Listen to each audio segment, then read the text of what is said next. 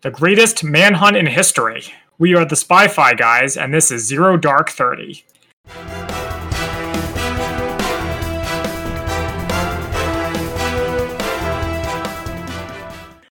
Welcome to the Spy-Fi guys, where we cover spy fact, spy fiction, and everything in between. I'm Zach. And I'm Christian. And today we are doing Zero Dark 30, about the hunt for Osama bin Laden. And as we were talking about before we started recording, I think this is our most bleak movie since Munich, probably. Yeah, probably overall, but certainly since Munich. I remember this movie was very well regarded when it came out, but they were accused of glorifying torture. That was the big criticism of the movie. I can see how that could be interpreted. Right. I don't have anything more to say about it before we get started, so shall we jump right in? Yeah, so here is the synopsis from IMDb. A chronicle of the decade-long hunt for al-Qaeda terrorist leader Osama bin Laden after the September 2001 attacks and his death at the hands of Navy SEAL Team 6 in May 2011. For those of you who are up on your movie knowledge, this came out a year and maybe some change after that event. That is really rapid turnaround. I would say, how quickly did that script come together? How much filming? Wow, that's pretty quick. I seem to remember there was a time when we didn't make movies about tragedies. I guess this isn't exactly a tragedy. But a major historical event, right? Mm-hmm. Of course, this is not the quickest turnaround. Apparently, there was a movie made about the Titanic disaster, less than 5 years, and it involved some of the people who were on the Titanic in real life were actors in the movie. Wow. So I don't think that will ever be toppled. Yeah, I would say that, or some war movies, which were made pretty much right after they happened. Can you think of some examples? So there's a movie called Back to Bataan, which is the Philippines and the Bataan death marches, but I'm trying to remember when the actual... the Battle of Bataan took place 1941 to 1942. This movie came out in 1945. That's soon. Yeah. And so they actually had people who took place in the Bataan death marches who recreated their role. And so was it more like a documentary? No, because it had John Wayne. It's a very interesting movie, let's just say, from a Filipino perspective. But let's get back to the movie that we... No, wait, I want to talk more about John Wayne. Because I read a huge John Wayne biography a few years ago, and I have never heard of this movie. Really? And I read it because John Wayne is my grandfather's favorite actor. Yeah, we can talk about it offline. Okay, fine.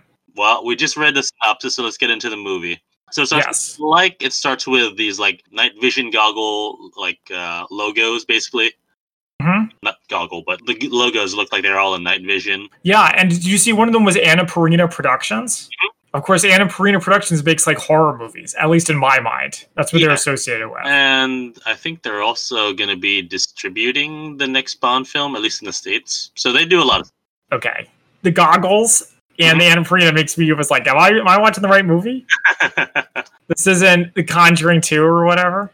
It starts with, it says this movie's based on true events. Gets the Spy-Fi guy seal of approval for that. This is the first time I've seen based on first-hand accounts of real events. Yeah, they do their own spin on it. Yeah, and then this is like I said, this is a tough watch, but they have what seems to be actual sound bites from 9/11, from the planes, from people in the towers. Yeah, I think they are real. Yeah, so I have mixed feelings about this part. So on the one hand, I hate it because it's so difficult to listen to when movies do this. And especially since it's real, and these are potentially real people dying. Not potential, well, presumably the people who are in it are dying, yes. So I really don't like that because it's very difficult to watch, but I also like that it was more subtle than something like Munich, which recreated the attack in full glorious color. I mean, they were using actors, but still. Yeah. Well, so it was just enough to remind you of the stakes. And nothing more. Yeah, and for those who haven't seen the film, so they don't when they do this, it's not like they're showing images or anything. It's just a blank screen, and you just hear the audio. That's right. So it's very. I will say it's very powerful, but I too have mixed feelings on the use of it. It's powerful, but it's unnecessary, especially in 2012. People know what 9/11 is, and they know who Osama bin Laden is. True. We don't need to be reminded. Yeah. And so one of the things I did like about this film was they separate that out into chapters, seemingly. So the first chapter is called The Saudi Group. Yes. And so we have Dan, who's played by Jason Clarke, interrogating a prisoner named Amar. And he's using some enhanced interrogation. He's stringing up by his arms. And we meet Maya, who is played by Jessica Chastain. Yes, in her big breakout role. And I looked up Amar while I was waiting for you to get on. Mm-hmm. He's Algerian, and he's been in tons of movies that are all French. Okay. So apparently that's what he does. If you want to see him, you better learn some French. So Maya has an exchange with Jason Clarke, and she's like, what's the deal with this guy? When's he getting out? And he says he's not getting out. Well, no, the exchange was basically because she's they after they do some interrogation, they go outside, and he says that the prisoner it may take a while because the prisoner has to learn how helpless he is. And Maya goes back in without her mask. Dan is like, you're going to need this. Is he ever going to get out? No. So then she doesn't care if he sees her face. That's what it was. Okay. Well, so that's interesting. Okay, so I guess I probably should have written down the content of that. But I feel like it's not so much that she's going to be recognized by him later or he's going to come after her. It's more that she's a woman. Maybe. I feel like that's what Jason Clarke didn't want him to see. And we'll get to this later, but there's a moment later on when Jason Clarke, is leaving the facility where he says, watch your back because everyone knows who you are now. She's much more memorable than just another white guy. So I guess that makes sense. Yeah. Anyways, they both go back into the interrogation. Dan says he's been studying and following Amar for a long time, and he's a money man. He pays people off to do whatever task that Al-Qaeda gives them. But is he, though? To take one of your phrases, is he, though? It was a little confusing because Dan is like, you're a money man. You pay terrorists who kill women and children. Nah, I'm just messing with you. So I'm like, well, which part was the messing with? No, I don't know. We only have what Dan has to go on in this, really. So we don't know. Well, I feel like the movie's either poorly filmed or maybe I didn't get it or maybe it's supposed to be ambiguous because, of course, the nature of the intel job is you could be torturing a guy you don't actually know if he's a bad guy, which is a scary thought. Well, so we do find out that apparently he paid one of the 9/11 terrorists. Yeah, but did he know that? He was going to be a 9/11 terrorist at the time? We don't know. So what Dan wants is someone from the Saudi group, and he wants their email address so that they can, trace him. Mm-hmm. But Amanaf refuses and then gets waterboarded. And that was very disturbing to watch. Yeah, as it should be. Mm-hmm. For those of you who were around at the time, you may remember there was a big debate about whether or not waterboarding is torture. I think certainly in 2020, most people think that it is. And that's definitely where I stand on that. And I'm glad that they didn't make it look like it was easy to go through. That they made it really feel like, again, it's that same dichotomy of, all right, I'm glad. I don't like it. I hate that it's there, but I'm glad they don't sugarcoat it. Well, that's why I was confused when the reviews and the critics at the time said the movie was glorifying torture. I really don't see glorification, but they might be saying that torture is ugly, but it's effective. Right. And that is also not definitively determined to be true. Quite the opposite, in my understanding. Yeah, and I don't think we talked about it. So we're only going to cover the first half of this movie for this podcast. We'll cover part 2 in the next segment. From everything I've seen so far in this movie, because I only watched up to the halfway point. Yeah, and they torture. A lot of the evidence, at least for what they're looking for, hasn't come through because of torture. It's unclear. That's all I will say for now, before fact versus fiction. Yes. Any actionable information doesn't seem to have come out through torture, but we'll see. Mm-hmm. Anyway, so the last thing is that Dan wants to know where Osama bin Laden is, and of course, Aman doesn't give it to him. Yeah, Aman is not going to know that. I think it's safe to say. The next thing I have is they go to Pakistan now. We get a montage of the people and traveling around and the various landscapes. And Maya meets the coach from Friday Night Lights at the embassy. Yeah, so he's Joseph Bradley. He's a station chief there. And so but before he meets Maya, he was talking to Dan about the interrogation. Dan saying he needs to push him a little harder. Mm-hmm. Bradley seems to have no issue with that. Remember, also, I should point out that the titles say this is only 2 years after 9/11. Right. So it's early into the 10-year search. They also talk about Maya a little bit. They say she didn't volunteer. to like join in the torturing, but she's a killer. That's a direct quote. Mm-hmm. And then we cut to a meeting with a bunch of all the CIA folks at that embassy there. They're talking about different rumors about bin Laden, about different targets. They have this big sort of whiteboard with all the different leaders of Al-Qaeda and the structure. Mm-hmm. So a lot of people to find and track down and interrogate. And then someone has one rumor about Osama bin Laden, about like a diamond-shaped pattern of people around him. And there's not a lot to go on for any of this. Completely shuts it down, saying that's pre-9/11 behavior, and they would have changed behavior because, hey, we invaded Afghanistan. That's not a good enough reason to change behavior, people don't seem to think. But it is. We are back to Amar, who's being tortured with loud music. Mm-hmm. Yeah, with heavy metal, yep. Yeah, they go to see him, and Maya has her finger under her nose, indicating that he smells bad for people who are not watching this movie and smell-o-vision. But this time, Dan is playing the good cop. He's nice to Amar, and it seems to be more effective than torturing him. Yeah, brings him a drink and some food. They talk about Richard Reed, the shoe bomber. Yes. The reason that we all have to take off our shoes at the airport now. Thanks for that. Dan threatens Amon with more waterboarding unless he gives the names of all the other people in the Sauda group. He humiliates him by pulling his pants down. And Amar doesn't know any names, but he says that he knows about an attack, which really gets Dan's blood going, so to speak. And he also Amar asks for Maya's help.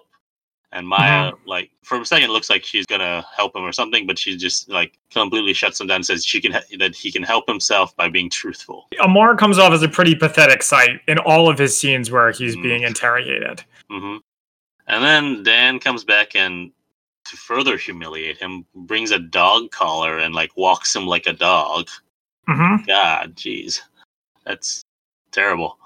I'm sure in real life it was even worse, but the movie seems to be sparing us from the details about that, though they only reference things like Abu Ghraib. So he claims to know about the attack, but then just starts naming days of the week. Mm-hmm. And this sounds like a thing that they've referenced in other movies, which is that the problem with torture is that people just start telling you things they think you want to know. Right. So that way you'll stop torturing them, which is exactly what's going on here. So they put him in this really tiny box and hold him there. Wasn't that in the Spy Museum? The new Spy Museum, the room where they talk about... There is a box, yes. Yes. I don't think it's as big as the one in the movie. The one in the movie seemed like it was smaller. Okay. Yeah. There's another 2 years jump, and there's an attack in Saudi Arabia of gunmen attacking Westerners. And Maya and Dan decide they're going to take advantage of this to bluff Amar.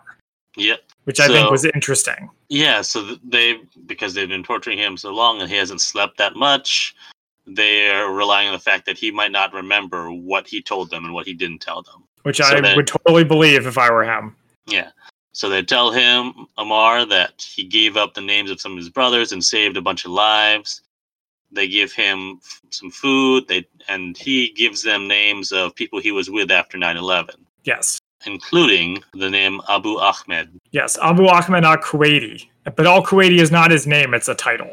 Mm-hmm. It means the Kuwaiti. Didn't need a lot of brain power to figure that one out. But once again, we see that being nice is more effective than torturing people. Mm-hmm. Though, I guess it would be unclear whether or not the torture contributed to him being broken to the point where he could do it.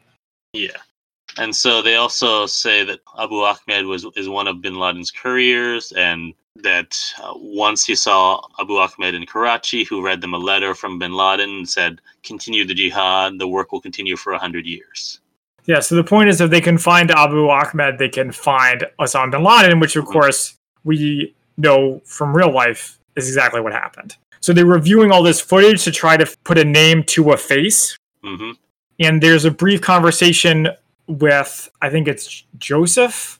I don't remember who Maya was talking with, but they talk about whether bribery will work because it worked during the Cold War. Oh, that was Jessica.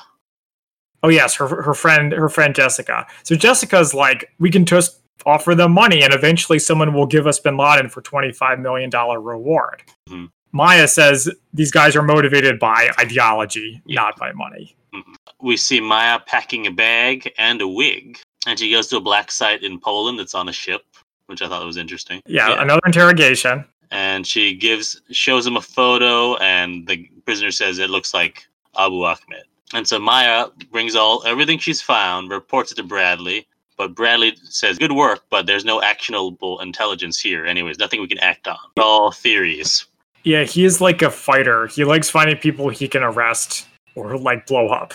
It's the impression that I get from him. But she comes to the conclusion that Ahmed is important, or Ahmed is important. They have to find him even so, because he's a messenger, which we determined. So we have another time jump. There's actually a lot of time jumps in this movie. So we time jump to July 7th, 2005 in London. We see a double-decker bus going by in various parts of London, and then it explodes. And we find out there were multiple attacks in London on that day. And we have clips of Maya and Bradley watching news reports on this going on. Did you recognize the date when they showed it on the movie? Yes and no. I was like, wait a minute. What do I remember? Oh, right. These were the 7/7 attacks in London. Yeah, there was a time when people other than ISIS were attacking these European capitals. Yeah, and so next we cut to Dan playing with some monkeys outside in a cage. Yeah, this is at Bagram Air Force Base in Afghanistan. He's feeding the monkeys ice cream and then eating the same ice cream, which is gross. Yeah, but then the monkey steals the ice cream. That was one moment of levity that, like, throughout a whole movie of, terrible feelings. Yeah, well, I was pretty grossed by them sharing ice cream, but then I'm glad to see that some other guy, like a red shirt, says UCAA guys are twisted to Dan, which he takes as a compliment. Yeah, so this is at an ISI detention center. Oh, no. Yeah, so we did later on. That's right. It's an ISI. So we just jumped countries again after like 30 seconds in Afghanistan. But now we're in Pakistan. And Maya is doing interrogation, and she uses like the same talking points that Dan did in the beginning of the movie. Yeah, the whole, I've been tracking you for a long time and all that sort of stuff. Which is so interesting to me. Mm-hmm. It's interesting because if this were like a traditional Hollywood movie, which it's not, I feel like the beginning sets up Dan not as like an antagonist, but as someone you do not want to be because he tortures people. Right. But it's like Training Day, okay? Dan is like Denzel Washington. You don't want to be him. I mean, you do because he's cool, but you also don't because he's a bad person. Whereas Maya is the one who's going to break the streak and be better. But so when she acts like him, it's like, uh-oh. Mm-hmm. Yeah. Has he become institutionalized? But, so we find out that the detainee that Maya's talking to said he was just tortured. He doesn't want to be tortured again, so he'll answer any question she asks. And so again, the movie is like, oh, torture works. It makes this guy pliable. We don't have to see it this time. But he says the courier has left the area. I think he said he left the area. Mm-hmm. Quote, you will never find him. Yeah, he calls him one of the disappeared ones. Nice. Yeah. I like that. Mm-hmm. And so next we cut to a man, being set up with a bomb on his leg. Was that a bomb? I couldn't figure out what it was. I thought it was like a listening device or something. I wasn't sure. What? And so he's entering a courtyard, and Dan is up there, somewhere up in a balcony, watching this all go down. Mm-hmm. And there's lots of what look like women with like full head coverings there. And they all are actually men, and they have guns. So they pull the guns on that guy and capture him. And we find out that he's Faraj, who is one of the people who brings messages from Abu Ahmed has been sending messages from Faraj to bin Laden. So he's a valuable part of the chain. Yeah, you really got to pay attention to figure out what's going on in this movie, because there's like this pirate came in from the cold. I know I keep referencing it, but there's lots of names and places, and certainly the movie keeps changing locations. So you got to keep up. You want to be a terrorist hunter, I guess. So we next got to Bradley, who is talking to Maya. Says he's got her a one-on-one with Faraj, but before she talks about her favorite subject, which is Abu Ahmed. She has like an entire folder full of stuff he wants, her to ask first. It was like tons of stuff too, right? Yep. And I liked how in this moment, Brad is like, aren't you gonna even look in the folder? And he's like, no. And then she lists off all the things that she knows he wants.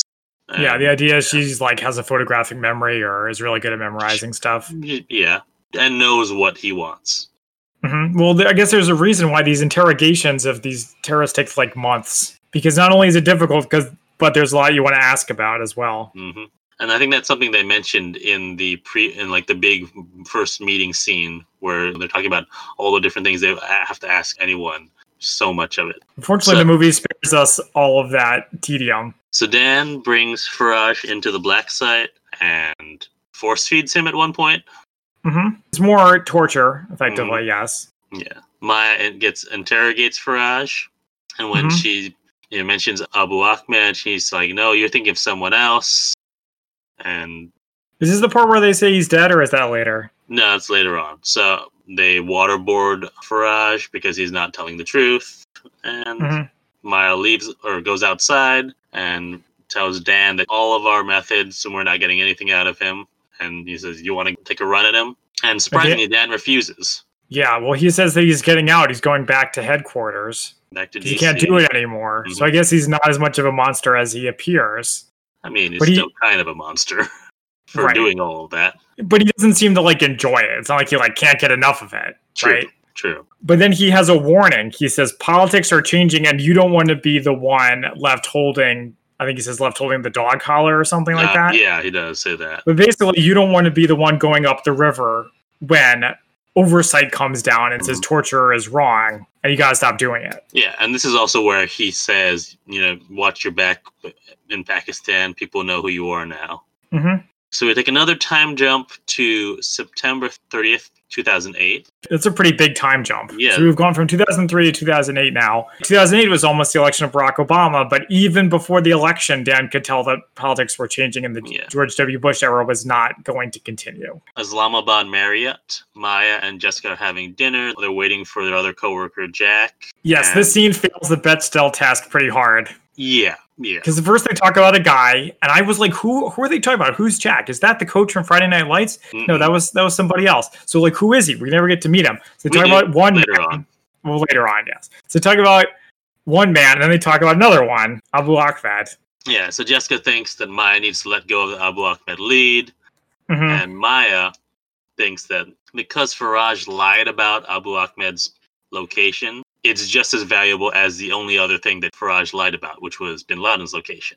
It's just further cementing in her head the idea that Abu Ahmed is important. Yeah, and it's pretty solid logic, of course, because Faraj probably knew that if they found Abu Ahmed, they could find Osama bin Laden, which, of course, is correct. There's also a reference in this scene that Maya has no friends, apparently. Right, yeah. Which I find difficult to believe, but okay. I don't, because she seems like she's very focused on this, and also, who's she going to be friends with outside of work if she's working out there? A heterosexual man. So they're chatting, and then all of a sudden a bomb goes off.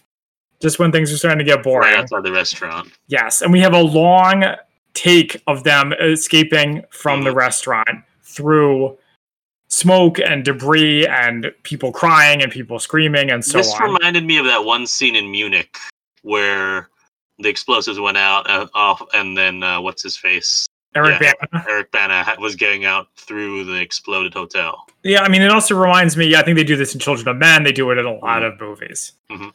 But it's always good. And it turns out that the hotel was the target. Yep.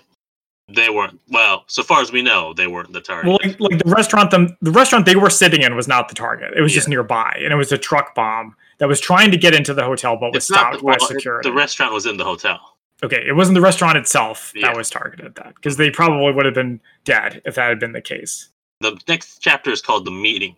Okay, but then there's a title that says tribal areas. Tribal territory, so that's where they were. The location was. Yes, and this is the best part of the movie, is this chapter. It's the best part. I will tell you why when it's over.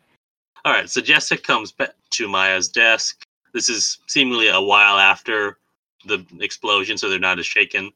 And she tells them that the Jordanians have a mole, and that he took a video of the meeting to prove himself. And so that's the video that we see of all these men together talking about, well, we don't actually know what they're talking about. Yeah, it's not subtitled. Yeah.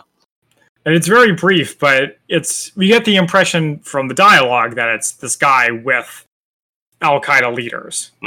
And Jessica loves it. She's so excited. She's so happy. And also, this is confusing because we have a character named Jessica and an actor named Jessica. That's why we stick to character names and not actor names. No promises. So Jessica, the character's like, we have to pursue this lead. So they take it to Bradley, but Bradley doesn't believe it. And he even brings up the fact that Maya said that they aren't going to do this for money, that they're all driven by ideology. Yeah, so how are you going to get to them? Which we will get to later. And then Jessica comes in and says, the meetings with the mole is off because he can't travel. It's too high of a security risk. and the mole wants them to come to him, but they're like, that's a risk for us. Yeah, because they're white and they would be kidnapped. Well, not to mention, it's just it's even if almost kind of no matter where they meet him, if it's not secure, it's risky for them. So one of the other guys who's there watching the TV with them suggests, what about Germany, somewhere in Europe? He's got a clean passport. And they said the mole won't go anywhere outside Al-Qaeda territory. So he suggests, what about Camp Chapman in Afghanistan? Yeah, so I guess a U.S. base doesn't qualify as outside of Al-Qaeda territory, but whatever. I mean, it's within the territory, so it's not like he has to leave. It's on the other side of the world, in other words. Yeah. We go to Jessica, who's at Camp Chapman. Apparently she baked him a cake. Yeah, it's because it was his birthday. I think someone mentions that. There's a drop line about that, yeah.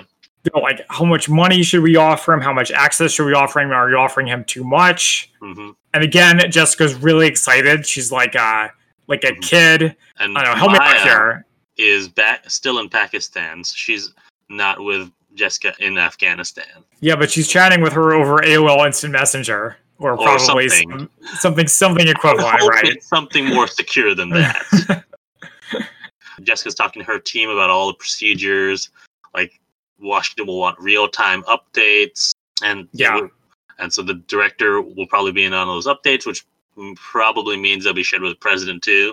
So it's like very prestigious for them and their team. Yeah. It's a big opportunity for them. Maybe that is making them be a little hasty. Easy for me to say, though. They're waiting for a while, and they finally see a lone car approaching the checkpoint. Yeah, it's like a guard post on the outside of the base. And Jessica talks to, I guess, the site security guy. She's like, don't search him, just bring him in. Bring him in, you're going to spook him. And then he's going to run away. He doesn't want to because it's procedure, but she convinces him to change his mind. Mm-hmm. So the car drives through. That's an interesting idea. So they have all these like barriers set up so that the car has to drive a winding pattern, so it can't build up speed really if it's coming through the base. Yeah, it can't do a ramming attack, and if it's a vehicle-borne improvised explosive device, they can shoot the heck out of it before it can get close. Yeah, they have it here in the U.S. too. If you go to some government buildings or major hotels, especially New York City, and there's like these pillars outside. Right, yeah. Those are just to prevent car ramming attacks. Interesting. So he gets there, and he steps out, and he's acting all weird, and then suddenly there's all this great tension. Yeah, he's limping, and one of the guards, like, he's supposed to be limping like that, and they're like, he has his hand in his pocket, and the guard's saying, please get your hand out of your pocket, sir. Get your hand out of your pocket, and then, boom. He explodes, yes. Yeah. Maya never gets a response over AOL. Instant Messenger. It's very sad. We had news reports saying that a mother of 3 was killed. I presume that is Jessica. Yeah. And then there's news reaches Maya that maybe Abu Ahmed is dead, and they're up a creek. So that's Jack, who comes and brings her that message. Oh, wait, no, that's not Jack. Jack's later. Okay. So someone comes and finds her crying, and she's, like, drinking. And she wants revenge. Yeah. The proof that Abu Ahmed is dead is that they have video of a detainee who is shown that picture and says that person died in Afghanistan in 2001. And then, so later on is where their coworker, Jack, comes by and finds Maya. Said he couldn't make it there till now. And he asks, what are you going to do? I'm going to smoke everybody that's involved with this op, and then I'm going to kill bin Laden. Smoke everybody in this op sounds like something from like a World War II movie. Or like from the 70s? I don't know. It doesn't sound like something someone would say in 2012. I don't know. Well, I'm wondering. Yeah. I don't know. I liked it. I thought it was cool. I liked it too. And speaking of cool lines, the next part is a pep talk. Oh, God. Well, it's sort of like Glengarry Glen Ross kind of scene by Mark Strong with hair, which makes him hard to identify. Right. So this is our second movie with Mark Strong with hair, isn't it? Yes. I don't remember the first one. It was with Paul Rudd, the catcher. The Wahlberg, yeah. But so this is a new chapter now called Human Error. Big meeting with a terrible pep talk. Yeah, he basically was like, do better. People are dying. Blah, blah, blah, blah. Is it do your jobs or do your effing jobs? I want targets. Bring me people to kill.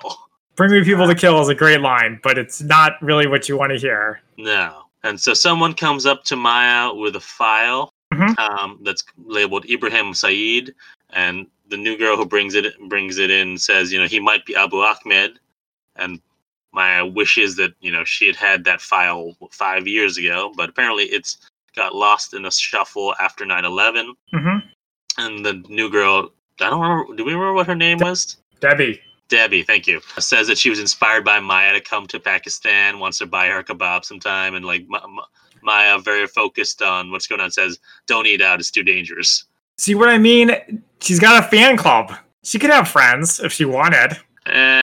She's got groupies. I don't think she does want them. I think she's so focused on her job that she doesn't have time for friends. Yeah, I got it. And that's a complaint, but I'll talk about that later. Yeah, so as she gets the file, she's also looking at all the different people on their board and starts realizing something. And then we cut to Langley, where Dan, we see Dan for the first time in a long while. Yes. Clean-shaven Dan now in a suit, looks super different than when he did back in Pakistan. Mm-hmm. And he gets a call from Maya. And Maya tells him that they may have found Abu Ahmed and that his family name is Saeed. Dan's like, what? Does this really matter? Because he's dead. But we find out Abu Ahmed was one of 8 brothers. And they all look kind of similar. Yeah, they all look similar. And the 3 eldest went to Afghanistan. And Maya theorizes that when they all began to grow beards, they would have all looked really similar. And she theorizes that the older brother, Habib, is actually the one who died, not Ibrahim or Abu Ahmed. Yes. And Dan's like, all right, this is all theories. Where's your proof? And she says that if someone as important as Abu Ahmed died, the chat rooms and chatter would have talked all about it, rather than just hearing about it from one guy in a detention center. That's true. Especially if he's as important as they say. Yeah. I could see that. So Dan is like, all right, we need to take this case to Kuwait. Well, no, first he actually asks, all right, what's your request? Because you're not going to be calling me if I don't have a request. So she needs the Saeed family phone number. And he says, I'll go talk to the Wolf, who we don't get another name for. He's just known as the Wolf. I thought we did get a name, but I didn't pick it up. I looked on IMDb.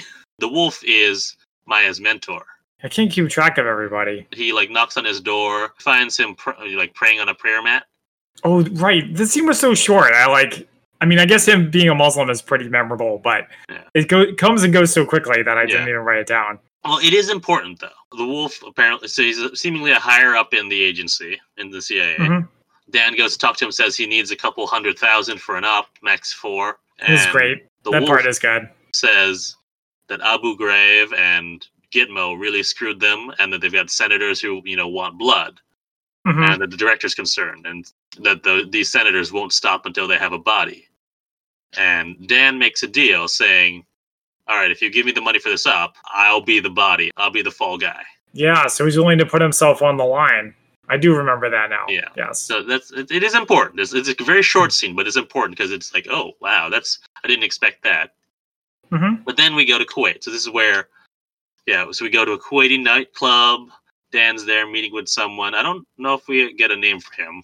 No, I don't have it if that's the case. And Dan needs a favor from this guy, and the guy says, you only come to me when you need help. We're not friends. And Dan offers him a V10 Lamborghini as a apology, or as a, please help me out here.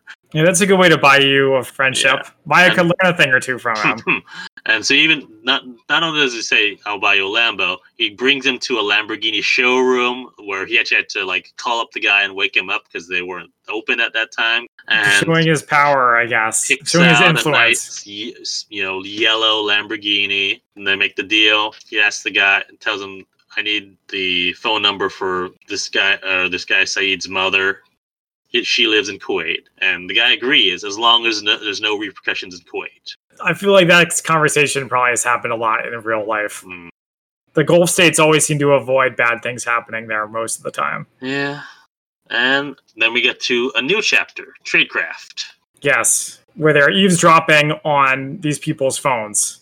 On the mother Saeed's phone. And we get I like this visual of, we get the graphic of them tracing the call, and then you see all the servers of, all the tech that's tracking them, and then you get the location tracker. Yeah, it's like The Wire. And so Maya is outside looking very cool in some sunglasses. And she gets a call. Apparently, there's a Saeed family call in progress. Here's Jack. Jack is the one who tells her this. Okay. It says that Ground Branch is dragging their heels because they haven't said anything incriminating, and so they're not deploying any team yet. Mm-hmm. So Maya goes down to the Ground Branch to ask why he hasn't deployed a team.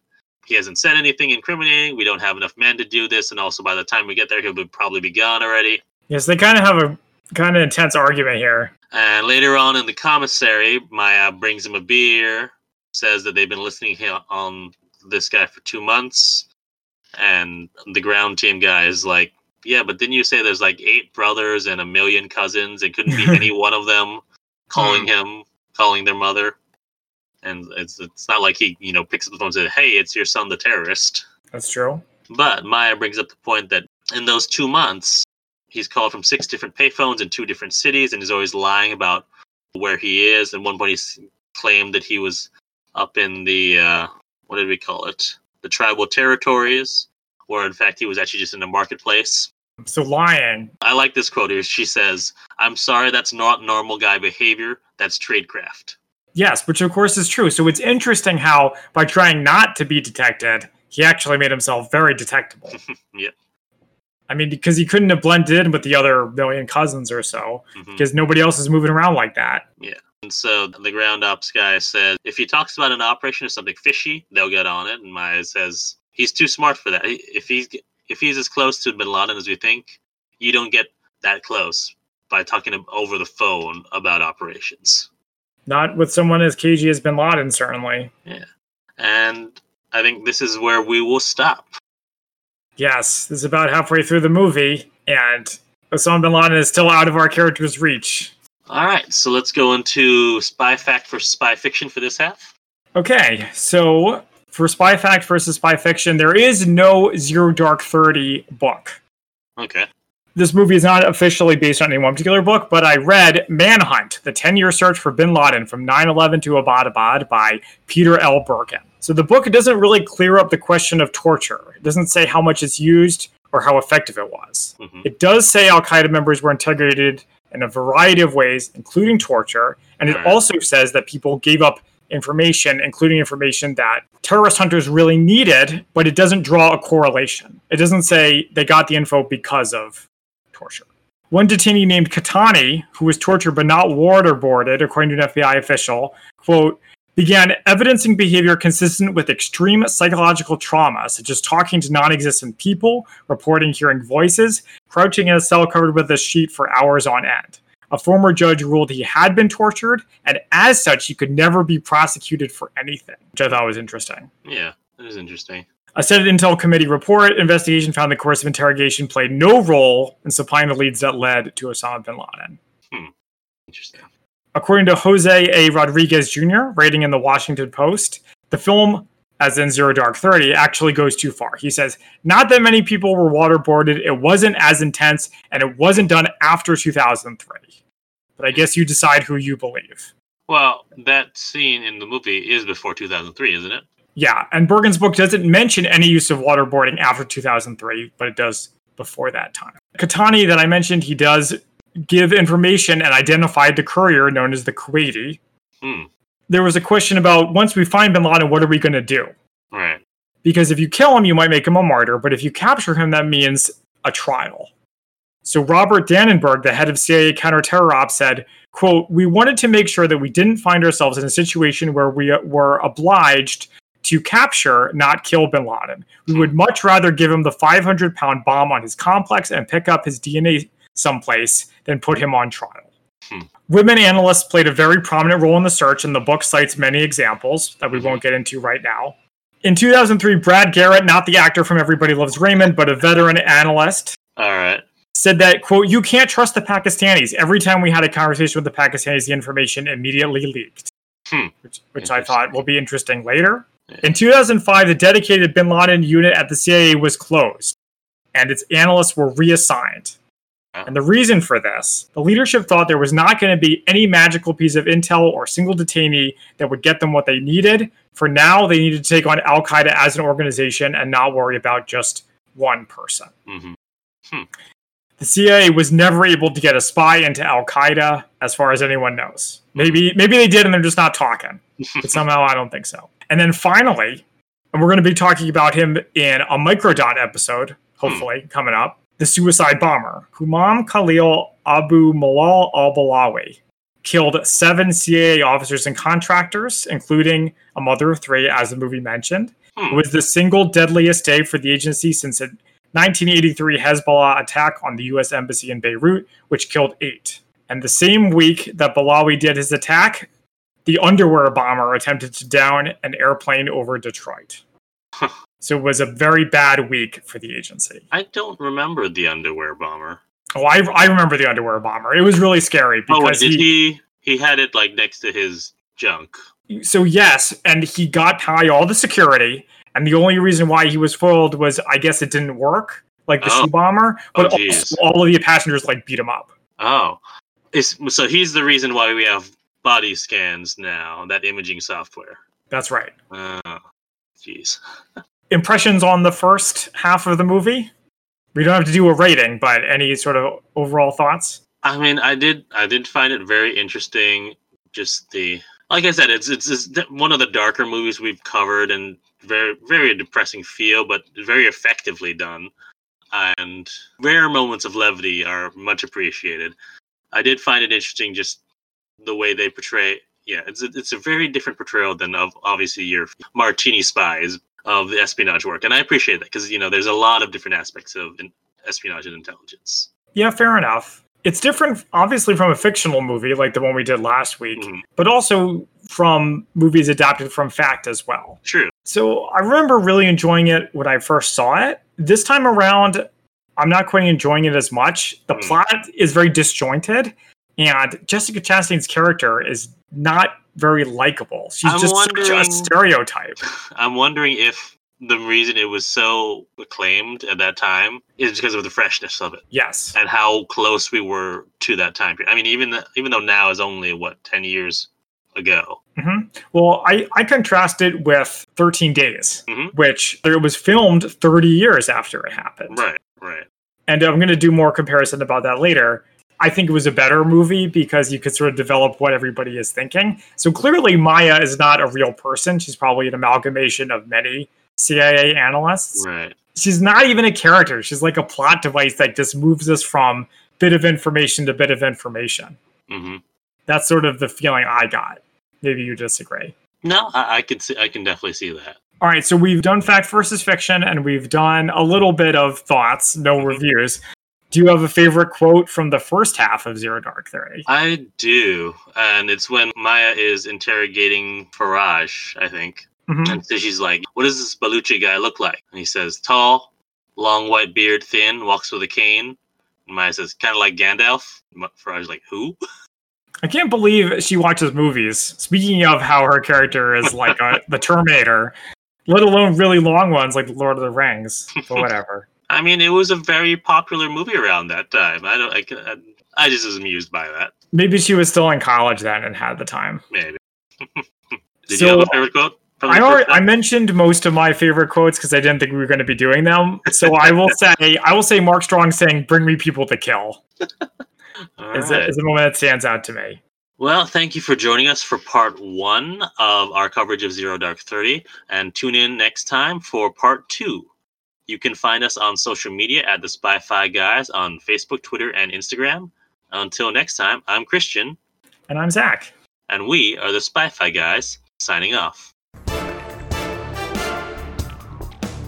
Thank you for listening to the Spy-Fi Guys. If you enjoyed our podcast, please be sure to give us a 5-star rating on iTunes. The theme song from this podcast is Mistake the Getaway by Kevin MacLeod from Incompetech.com. Licensed under Creative Commons by Attribution 3.0. Films, books, and television shows reviewed by our podcast are the intellectual property of their respective copyright holders, and no infringement is intended. This is a personal podcast. Any views, statements, or opinions expressed in this podcast are personal and belong solely to the participants. They do not represent those of people, institutions, or organizations that the participants may or may not be associated with in a professional or personal capacity unless explicitly stated. Any views or opinions are not intended to malign any religion, ethnic group, club, organization, company, or individual. You can find our podcast on social media at The Spy-Fi Guys on Facebook, Twitter, and Instagram.